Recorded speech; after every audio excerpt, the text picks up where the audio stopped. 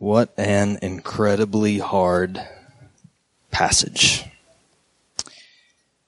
I said a couple of weeks ago when we got to this chapter that 2 Peter chapter 2, or if you will, the middle part of Peter's second letter to the church is one of the toughest in all of the Bible.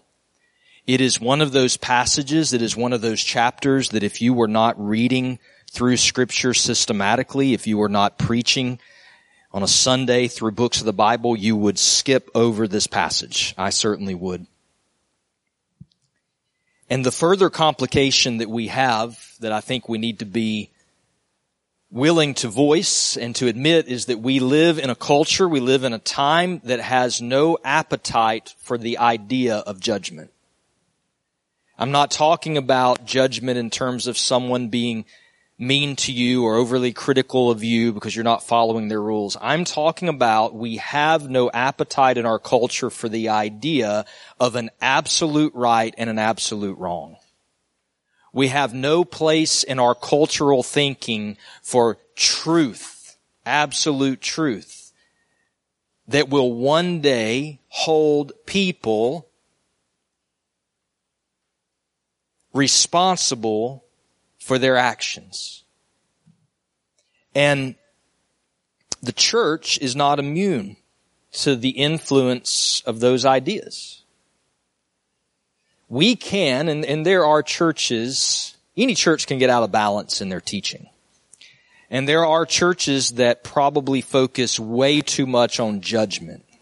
And they do so at the expense of not teaching people about the kindness of God, the love of God, the grace of God, the mercy of God, how we are told that we are friends of God because of Jesus, how we are adopted into His family. But again, if we're honest, we know that many of the churches today that are the most popular churches are the ones that focus on the other side of that coin, that are week in and week out focused on encouragement, focused on mercy and kindness, and never speak of God's judgment.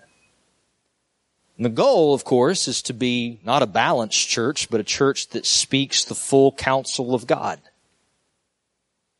And my hope this morning, my aim, is to show you from the Bible why it is both good and necessary for us to embrace a right theology about judgment. That it is something that we need to believe, it is something we need to accept, and it is healthy for us in our Christian life to understand the judgment of God. And not just to understand it, because right thinking always leads to right living. And so I believe that if we think rightly about judgment, that it will influence how we live before God and how we live before others. And that's what I want us to see today, what I hope we see in this text, that even though, and even last night when I was putting on Facebook the invite that I do every Saturday to people to come to church, I sat there for 15 minutes trying to figure out what sermon title to use. And I kept thinking, man, if I put judgment in this, like no one's coming that doesn't belong at Agape. Like they're not going to be like, oh yeah, I want to go hear about that. They're going to be like, I'm skipping that church or I'm skipping tomorrow. Yet, there's a reason that God had Peter talk so much about this. There's a reason the Bible speaks about it. And I want us to see that today. If you're a note taker and if you picked up one of the worship guides, there's some spots there for you to fill in some blanks. And so let's start with this first life truth, and that is judgment is an inescapable future reality for everyone. Judgment is an inescapable future reality for everyone. One of the reasons it is so important that we have a good and right theology about judgment is because it is coming. and not a single person in this room will escape it. Not a single person that you know in your life will escape it. Not a member of your family, not a friend, not a coworker, not a person that you see at Walmart. No one will escape the reality of judgment. Hebrews 9:27 tells us that it is appointed for man to die once, and after that, judgment. And that is sobering. You're not going to have that on coffee cups at Christian bookstores. When we get our t-shirts in a few weeks, that's not the verse we have on the back. But it's a reality. And it is an important reality. And it is one that Peter is trying to make clear. Both the ungodly and the godly will face judgment. The ungodly is clear in what Peter wrote in this second chapter from verse 4 to verse 9. He tells the church, if God did not spare angels when they sinned, but cast them into hell and committed them to chains of gloomy darkness to be kept until judgment. If he did not spare the ancient world, verse 6, if by turning the cities of Sodom and Gomorrah to ashes, he condemned them to extinction. And down to verse 9, God knows how to keep the unrighteous under punishment until the day of judgment. Peter is saying, if all these things are true, and they are, if all of these examples happened, then understand that the knowledge that God, throughout the human history, has intervened at times to bring judgment, know that that is proof that He will intervene again, and He will bring judgment again, and it will be a final judgment. And this is something that Peter is writing on very intentionally, because the false teachers that he is addressing were denying that judgment was coming. So remember the context of this letter. This is Peter's last letter to the church. He is aware that he is about to be martyred. I'm not sure if he knows exactly when that's going to happen. Some people speculate he's actually in prison when he's writing this, but he knows that the end of his time on the earth is now. And he is writing to the church. And one of the things that he's concerned about, maybe the primary thing he's concerned about, is the church would stay faithful. And he knows that within the church, all of these false teachers have popped up. And they are leading people astray, and they will lead people astray. And they're teaching falsehoods. And one of the falsehoods they were teaching is that there is no judgment. There is no return of Christ to judge the world. Well, if you knew that to be reality, that Christ is not returning to judge the world, then what is the next logical conclusion? Live however you want to live. There's no judgment. And we can tell ourselves all day, no, we would just live morally good lives for the purpose of living morally good lives. No, we wouldn't. At some point, that will fall apart. And these false teachers, they were living lives the way they wanted to live them because they believed there would be no judgment. Jesus said in Luke 17, beginning in verse 26, Jesus used these two same examples that Peter does. And Jesus says this, just as it was in the days of Noah, so it will be in the days of the Son of Man. There were eating and drinking and marrying and being given in marriage until the day when Noah entered the ark and the flood came and destroyed them. Likewise, just as it was in the days of Lot, they were eating and drinking, buying and selling, planning and building. But on the day when Lot went out from Sodom, fire and sulfur rained from heaven and destroyed them all. So will it be on the day when the Son of Man is revealed. Jesus gives this same sobering reality Church, there's a world that's just living their lives and they're doing whatever they want to do, and they are eating and drinking and buying and selling like there is no judgment, that there is no end. And they did that until the very moment that judgment came and they realized it was too late, and it will be just like that when Christ returns.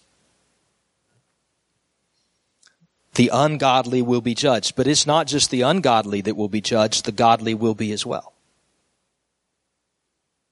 Even those of us in this room who are in Christ, there will be a judgment. It is a different kind of judgment. Hebrews 9:28, that passage a moment ago, I read verse 27, this appointed for man to die once, and after that comes judgment. Right after that, the writer of Hebrews says, Christ will appear a second time, not to deal with sin, but to save those who are eagerly waiting for him. He's not coming back a second time to deal with sin because he's already dealt with sin. That's what he did on the cross. He is coming back to save those who are eagerly waiting for him. If you are in this room today and you can say with sincerity that you are eagerly waiting on the return of Christ, good news is yours. He is coming to save you. So the judgment that we will face as Christians is not one that has or will address sin, not specifically in terms of salvation, heaven or hell, but the type of judgment we will face as Christians is what Paul mentioned in 2 Corinthians 5. He said, we should make it our aim to please Christ, for we must all appear before the judgment seat of Christ, so that each one may receive what is due for what he has done in the body, whether good or evil. Even the godly one day will stand before Jesus, and we will give an account of our life. And what Scripture tells us is that we are going to receive what the way we lived earned. Reward or loss. And the way that I read the Bible is it is some type of tangible reward. I don't know what it is. But I believe the Bible says we will receive rewards or we will lose rewards based on how faithful we were to Christ as his people. Which is why Paul says we should make it our aim to please him. Church, we ask, what is God's will for our life? One way the Bible speaks to that directly is his will is you live to please him. Every day and everything you do and every action and every reaction and every thought, you make it your aim to please Jesus. One day you will see him face to face. He is coming to save you if you are waiting on him. But he is also coming and we will have a conversation with Christ about our lives. So judgment is an inescapable future reality for everyone. If you don't know Christ, flee to Christ because he will save you. If you do know Christ, make it your aim to please him because one day you will stand before him and give an account of your life. Now, that life truth, that reality should influence how we live. That's why we call them life truths in our notes, because those truths should influence how we live. And the reality that judgment is coming for all people, godly and ungodly, it should influence how we live. And I want us to look at that this morning. I want us to look at a few ways in which I think the reality of judgment should influence how we live. Number one, I believe the reality of judgment should soften how we view and feel about other people. The reality of judgment should soften how we view and feel about other people.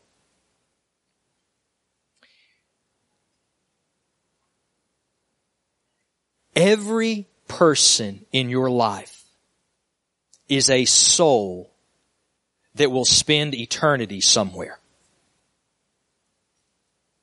Every person that you work with, every person that cuts you off on the interstate, Every person you see on television, every person in your government, every person is a soul that will spend eternity somewhere. And that reality should soften how we view people and how we feel about them. If it doesn't, then people become objects to us. I want you to look at this. Look at how the false teachers treated people. Go to verse 14 and 15. These false teachers that are under God's judgment, they have eyes full of adultery. What does that mean? It means that likely these men, for them, every woman they saw was an object of sensuality to them. An opportunity for adultery if they could take that opportunity. They were simply objects to them. Then he says, they entice unsteady souls. They have hearts trained in greed. They were so greedy that the NIV says they were experts in greed. They're trained in greed. Greed for money, greed for things, greed for pleasure. People for them were objects by which they could receive what it was they were greedy for. And this is made even more clear in verse 15 when they are compared to Balaam, who loved gain from wrongdoing. For these false teachers, people were objects. They weren't names, they weren't faces, they weren't souls, they were objects. And here's the reality for you and I. If we're not careful, people also become objects to us. Maybe objects just like this. Sensuality and greed. You know, sometimes people are simply the object of our anger. Their ideology is so different from ours. Their views are so different from ours. Their thoughts are so different from ours that they are just objects of our wrath. And the reality of judgment should not harden us against people, even people we really, really, really disagree with. The reality of judgment should soften us to people. You say, well, why is that? And I would respond in the Word so we can be like God. Because Ezekiel 18:23, God says, do I have any pleasure in the death of the wicked? Is it not that I rather they should turn from their way and live? God, who will bring judgment on all people, says, I don't take pleasure in the death of the wicked. I would rather them turn and live. And you and I should be the same. The reality of judgment should soften us. First of all, because God is not hardened toward people. He's not. Matthew chapter 9, there's this picture where Jesus is traveling around from village to village and town to town, and the Bible says he saw the crowds. And when he saw the crowds, that he had compassion on them. He took pity on them because they were like sheep without a shepherd.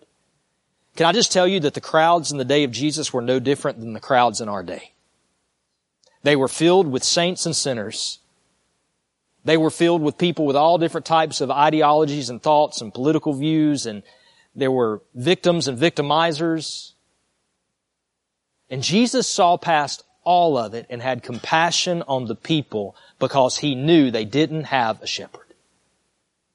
He took pity on them because judgment is coming, and he knows what that means. The reality of judgment should never harden us. The Christian idea should never be, that's right, judgment's coming and you're going to get yours. The reality of judgment is we should weep and mourn that every person will spend eternity somewhere with God or apart from God. And the other reason that the reality of judgment should not harden us is because you and I did not make ourselves righteous.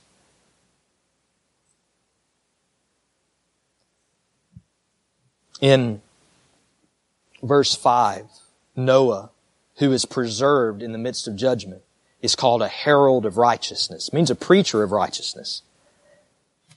Sometimes we just think of Noah. He was the guy that God told build the boat, so he built the boat.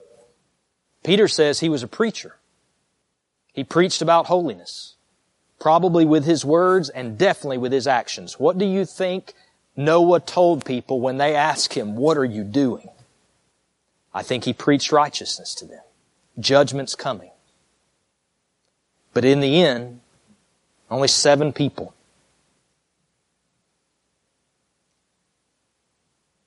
Were preserved.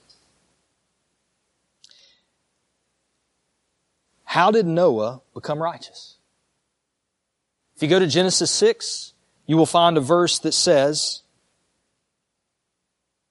Noah was a righteous man, blameless in his generation. The verse right before that says Noah found favor with God. The word favor means grace, mercy.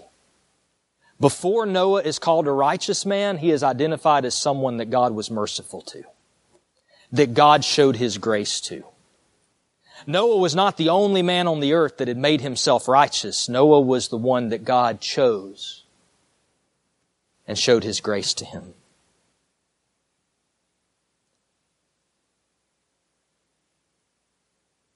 In Matthew 18, Jesus tells this story, this parable.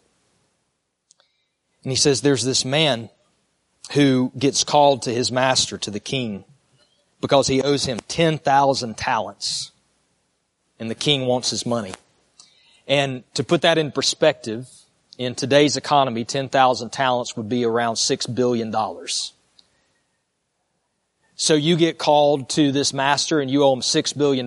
In other words, you owe an incalculable debt that you can never pay. And the servant says, will you just be patient and give me more time? Which is laughable because he could have spent the rest of his life working and never been able to pay the debt back. And the king has mercy on him and says not only, it doesn't say I'll give you more time, he says your debt's forgiven. And that servant walks out of that courtroom with that king free. Not only free, but a little bit richer because now he doesn't have to spend his money paying back the debt. And he runs into a servant, a fellow servant, who owes him what would be in today's economics about $12,000. Decent amount of money, but comparatively speaking, nothing compared to $6 billion.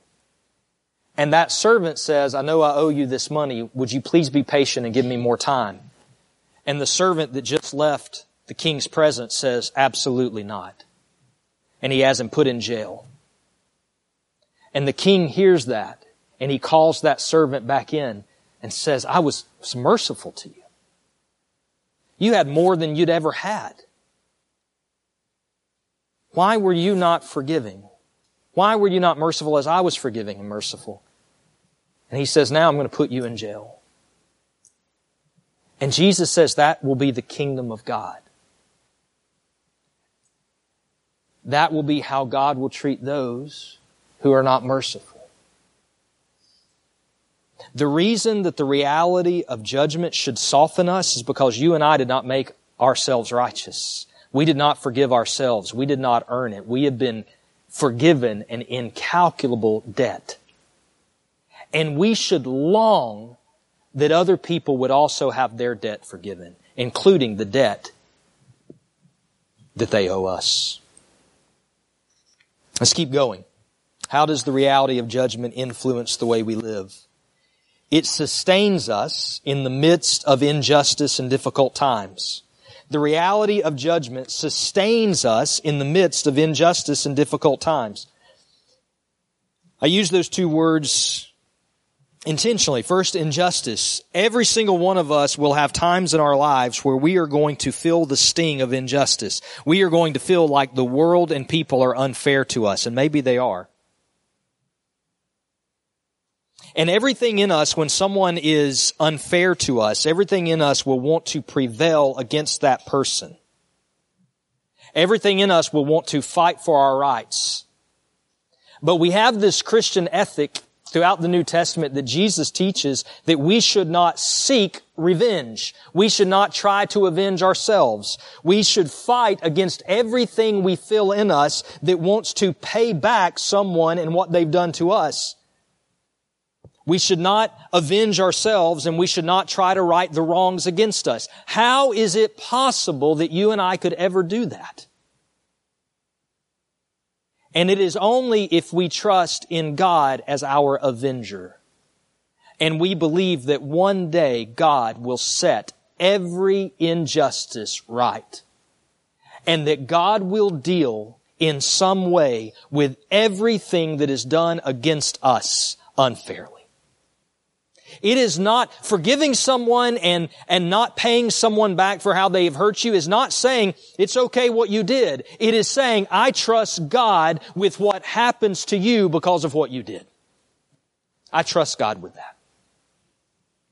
In Psalm 96 that we looked at in our prayer time this morning, the psalmist says, "Say among the nation, the Lord reigns. He will judge the peoples with equity. Let the heavens be glad, let the earth rejoice before the Lord, for He comes to judge the earth, and He will judge the world in righteousness and peoples in His faithfulness." God promises that He will one day judge everyone and everything with equity. And that reality is what allows you and I to love sinful people who have harmed us. Because we trust God. We trust Him. In 2 Peter, in verse 9, we get this incredible passage, this incredible truth in the midst of all of these really hard things. Peter's made the case if God didn't spare the ancient world, but He preserved Noah. If God turned the city of Sodom and Gomorrah to ashes, but He rescued righteous Lot, then the Lord knows how to rescue the godly from trials. Beautiful verse. The reality of judgment sustains us when life is not fair and people are not fair. And it sustains us when times are difficult. Because the truth that Peter is teaching is that God protects and delivers righteous people. People that have found His favor, people of grace. And God not only will do that, but God knows how to deliver the godly from trials. In other words, He knows how to deliver you from your trials in just the right way. If you were to deliver yourself from trials, you would do it in a specific way, and it might be the wrong way. God knows how to deliver you from your trials in the way that is best for you and best for His glory and even best for others. And what's really, really interesting, and we won't go too deep into this, but what's really interesting is in both of the examples that Peter gives, the trials were the result of God's judgment on a situation. God was bringing judgment against the earth, against the situation on the earth, and godly people were experiencing trials because of it. In other words, when God brings judgment, sometimes the godly are not unaffected. But they will always be delivered. They will always come through whatever the trial is with a greater faith, a greater love for Jesus, a greater testimony. Even right now, according to this passage, the Lord knows how to rescue the godly from trials and keep the unrighteous under punishment until the day of judgment. You see what that passage is saying? God is keeping the unrighteous under punishment right now until the day of judgment. Even right now, unrighteous people are being held under punishment, under judgment, until the day of judgment. And sometimes you and I get caught up in that. What is God's punishment on the unrighteous? According to Romans 1, it is that He is letting them have their way. That He is giving them over to what they want. There was a German poet who said, "The history of the world is the judgment of the world." And you and I sometimes get caught up in that. And what God is encouraging us with through Peter is even though we may often be affected by what is happening in this world that is under God's punishment until the day of judgment is that God always controls what comes into the lives of His people, and He will always deliver them in such a way that it will turn out for their good. And I will be the first to admit to you that a theology that says anything bad that happens comes from Satan is a much easier theology to swallow, but it is not what the Bible says.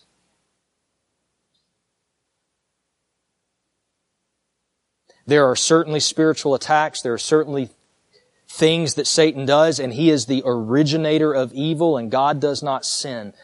But God is keeping this world under punishment until the day of judgment. And you and I are not unaffected by that, but our lives are not controlled by that. Because God knows how to deliver the godly. And He knows how to do it in such a way. This was meant to be encouragement to these people who were hearing these false teachers are going to come. They're going to try to lead some of you astray. And Peter says, trust God. He knows how to deliver you. Look to Jesus. Flee to Jesus. Keep your eyes on Jesus. He knows how to deliver you. In this world you will have trouble, but He's overcome the world. Look to Jesus. Look to Jesus. Look to Jesus. The reality of judgment serves as an effective restraint against sin. The reality of judgment serves as an effective restraint against sin. I believe, and I've taught here for as long as I've been here, in what is called the perseverance of the saints. I believe that if a person belongs to God, God will keep them. I don't think that means they can't stray. I don't think that means there won't be times in their life where they wander, but I do believe the promise of the Bible is that God will keep His people. One of the problems that people have with that theology, which is sometimes called once saved, always saved, but I really, really dislike that term, so I don't use it. But one of the problems people have with that is that it seems to them to be a license to do whatever you want. Because if you get saved and you'll always be saved, then what does it really matter how you live, right? I'm not saying right as in that's right. I'm saying that would be the logical conclusion. Years ago, I heard a preacher preaching, and it was very helpful to me in his illustration he used. But he said, oftentimes people treat salvation like a pill. He actually said shot, but these days you have to be careful when you're talking about those kinds of things. So I'll just say pill. And I'm just kidding. Laugh. Okay, it's fine. So he said it's like a pill. And you think of it like a pill. You get saved and the doctor gives you a pill and now you're immune from hell. You can go do whatever you want because you've taken the medicine, so you're good. And he says that's not how the Bible paints that picture at all. It more paints it like an everyday counselor. That every day you have a counselor that is counseling you, and not only counseling you, but molding your circumstances to keep you on the right path so that you persevere to the end. And I would remark to you that one of the counsels that God gives us is warnings. He gives us warnings in the Bible, and they become effective counsel to those who belong to Him. Verse 6 says that Sodom and Gomorrah was an example of what would happen to the ungodly. Do you know who cares about that example? The godly. We see God's judgment and we say, that's a reality. It's a reality that God will judge the world. And I don't want any part of judgment. I want to be out of judgment. I want to be with Christ. It becomes an effective warning to our souls. Look at verse 8. Righteous Lot. It's a righteous man who was being tormented in his soul over the lawless deeds that he saw and heard. Now compare that to what the false teachers, how they lived in verse 9 through 15. The false teachers were people who indulged in the lust of defiling passion. Again, probably talking about sensuality and sexuality. And they despised authority. Not just the Lord's authority, but all authority. The idea of authority. They despise that. He goes on to say they are bold and willful. They don't tremble as they blaspheme the glorious ones. The glorious ones, they're likely the fallen angels. You get into Jude, it talks about that. How Michael the archangel would not speak against Satan or his kingdom. In other words, he wouldn't be critical of them. He left that to the Lord. But these men, we're not even told how they blasphemed the glorious ones, but they did in some way because they were arrogant. And he goes on to say that they have an insatiable appetite for sin. They can't get enough of it. They can't get enough of sin. They can't get enough, and it will never be enough, which, by the way, is why if you live your life for sin, you will always have to increase the sin. Whatever sin you are in, you will always have to increase it because eventually it's not enough because you have an insatiable appetite for it. So what we have is a picture of the godly and the ungodly. Those who are tormented as they see sin happening around them, and those who are ungodly who can't get enough of it. And the Bible asks of us, which are you? And it becomes an effective warning to the souls of the righteous, just as I believe it's an invitation to the unrighteous to come and be saved. Do we weep and mourn over the sin that is around us? I'm not asking, are we angry because we think our way of life is being threatened? That's a totally different question. I'm asking, do we weep over sin?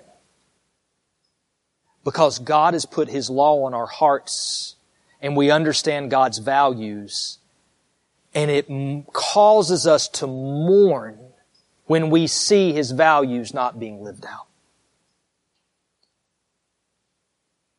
The opposite of that is to become so desensitized to sin that you don't even think about it. And church, that's a danger for us.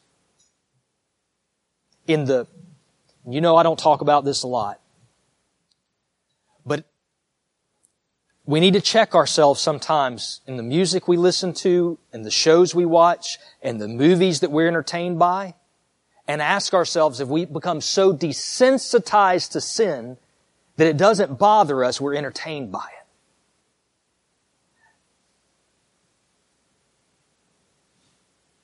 it. Because God is calling us to understand the reality of judgment as a way that we would be protected against following the path of those who will be judged. Judgment is a restraint against sin in our lives, even for those of us who are in Christ. Like, we have an understanding that one day we're going to stand before Jesus.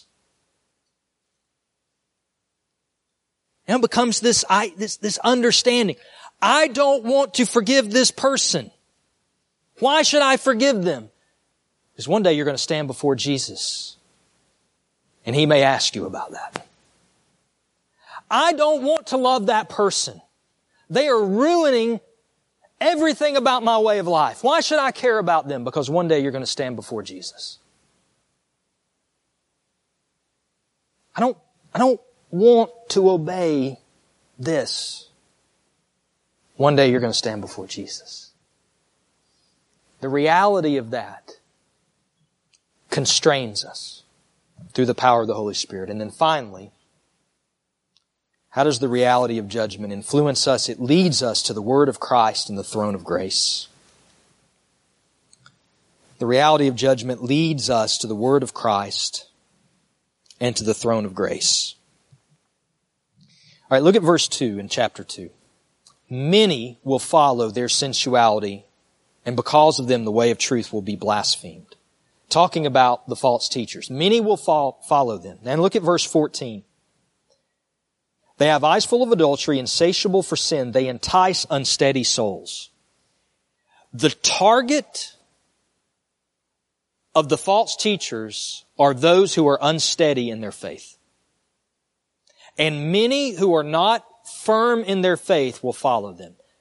And Scott started to hit on this morning, I thought he was going to preach a part of my sermon for me, which has been all right. But false teachers don't always have a mic. They're not always up front. They're not always the one teaching. Sometimes they're the ones in the church with influence who are living a life that is outside of the gospel living, and they're influencing others in the process.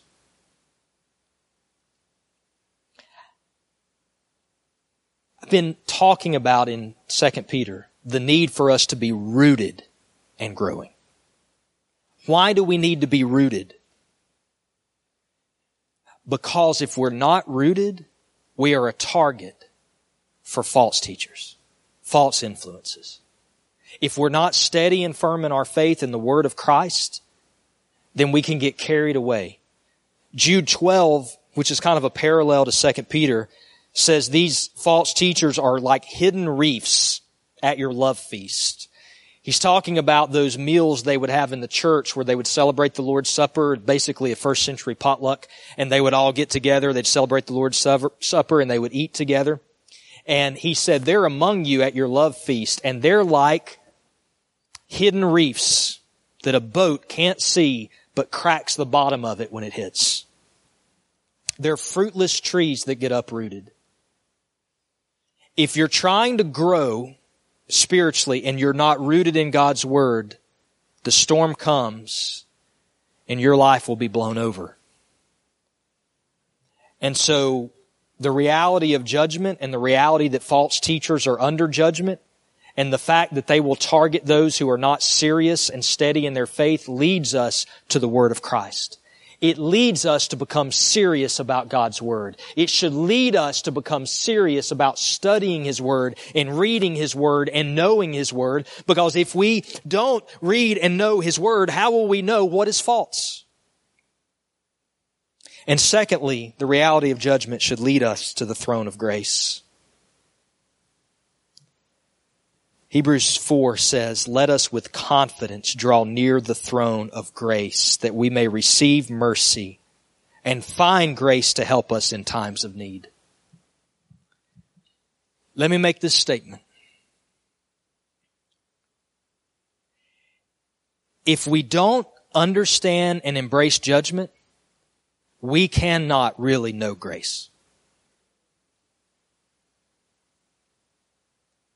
Grace is the kindness of God to undeserving people. If we don't know the reality of what our lives deserve and the judgment that is coming upon those who don't know Jesus, then we really can't sing about grace. Because unless we know what debt we have been forgiven, our heart will not spring forth a new song to God about His kindness to us in redeeming us. But when we know the reality of judgment, when we know it's coming, when we know that our lives deserve judgment, then we are able to raise our hands and praise God's grace with sincerity. Then we are able to run to the throne of grace to receive mercy.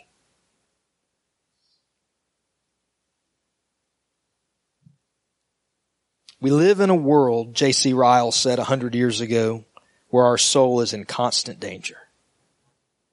The reality of judgment leads us to the Word of Christ and the throne of grace so that we can be saved from that danger. I want to ask the worship team if they'll come up. We're going to end this morning singing together a beautiful song of praise.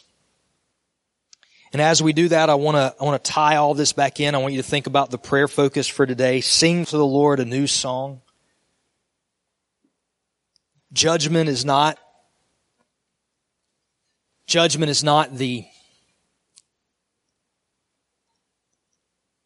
a most appealing subject matter, but it is a good and necessary subject matter. You guys can bring the lights down. If we truly understand judgment and the reality of it, I believe it will soften us toward other people, even those that we really disagree with. I believe it will sustain us in the midst of times where we feel like life is not fair and we're going through difficulties. I believe it will help prevent us from wandering into sin. And I believe it'll lead us to the throne of grace. Thankful for what God has done. That we're not under His judgment. That Christ is returning to save those who are eagerly waiting on Him. And He's going to reward us for the faithfulness that He helped us live out. He is going to reward us for the faithfulness that He put in us, that we exercised in this life. It is something we have to look forward to. It's grace. It constrains our lives, but it should constrain our lives in a way that's very encouraging. Because one day Jesus, in grace, will look at you and say, "Well done, good and faithful servant." That's the new song. Every day we can sing a new song about how good He's been to us. If you're like me, I talked about this in the podcast, I love the fall. I love it.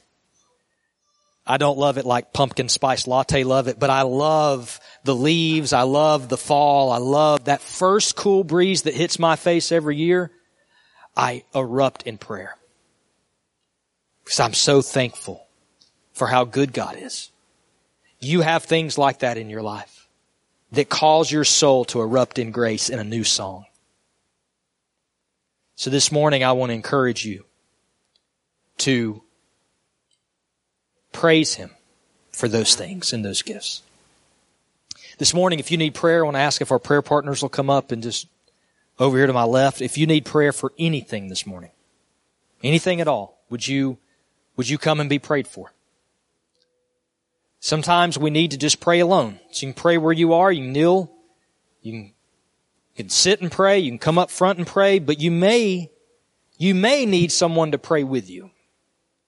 You may need someone that you can just say, "I just need to hear a voice praying for me right now." And that's what our prayer partners are here to do, about anything you need.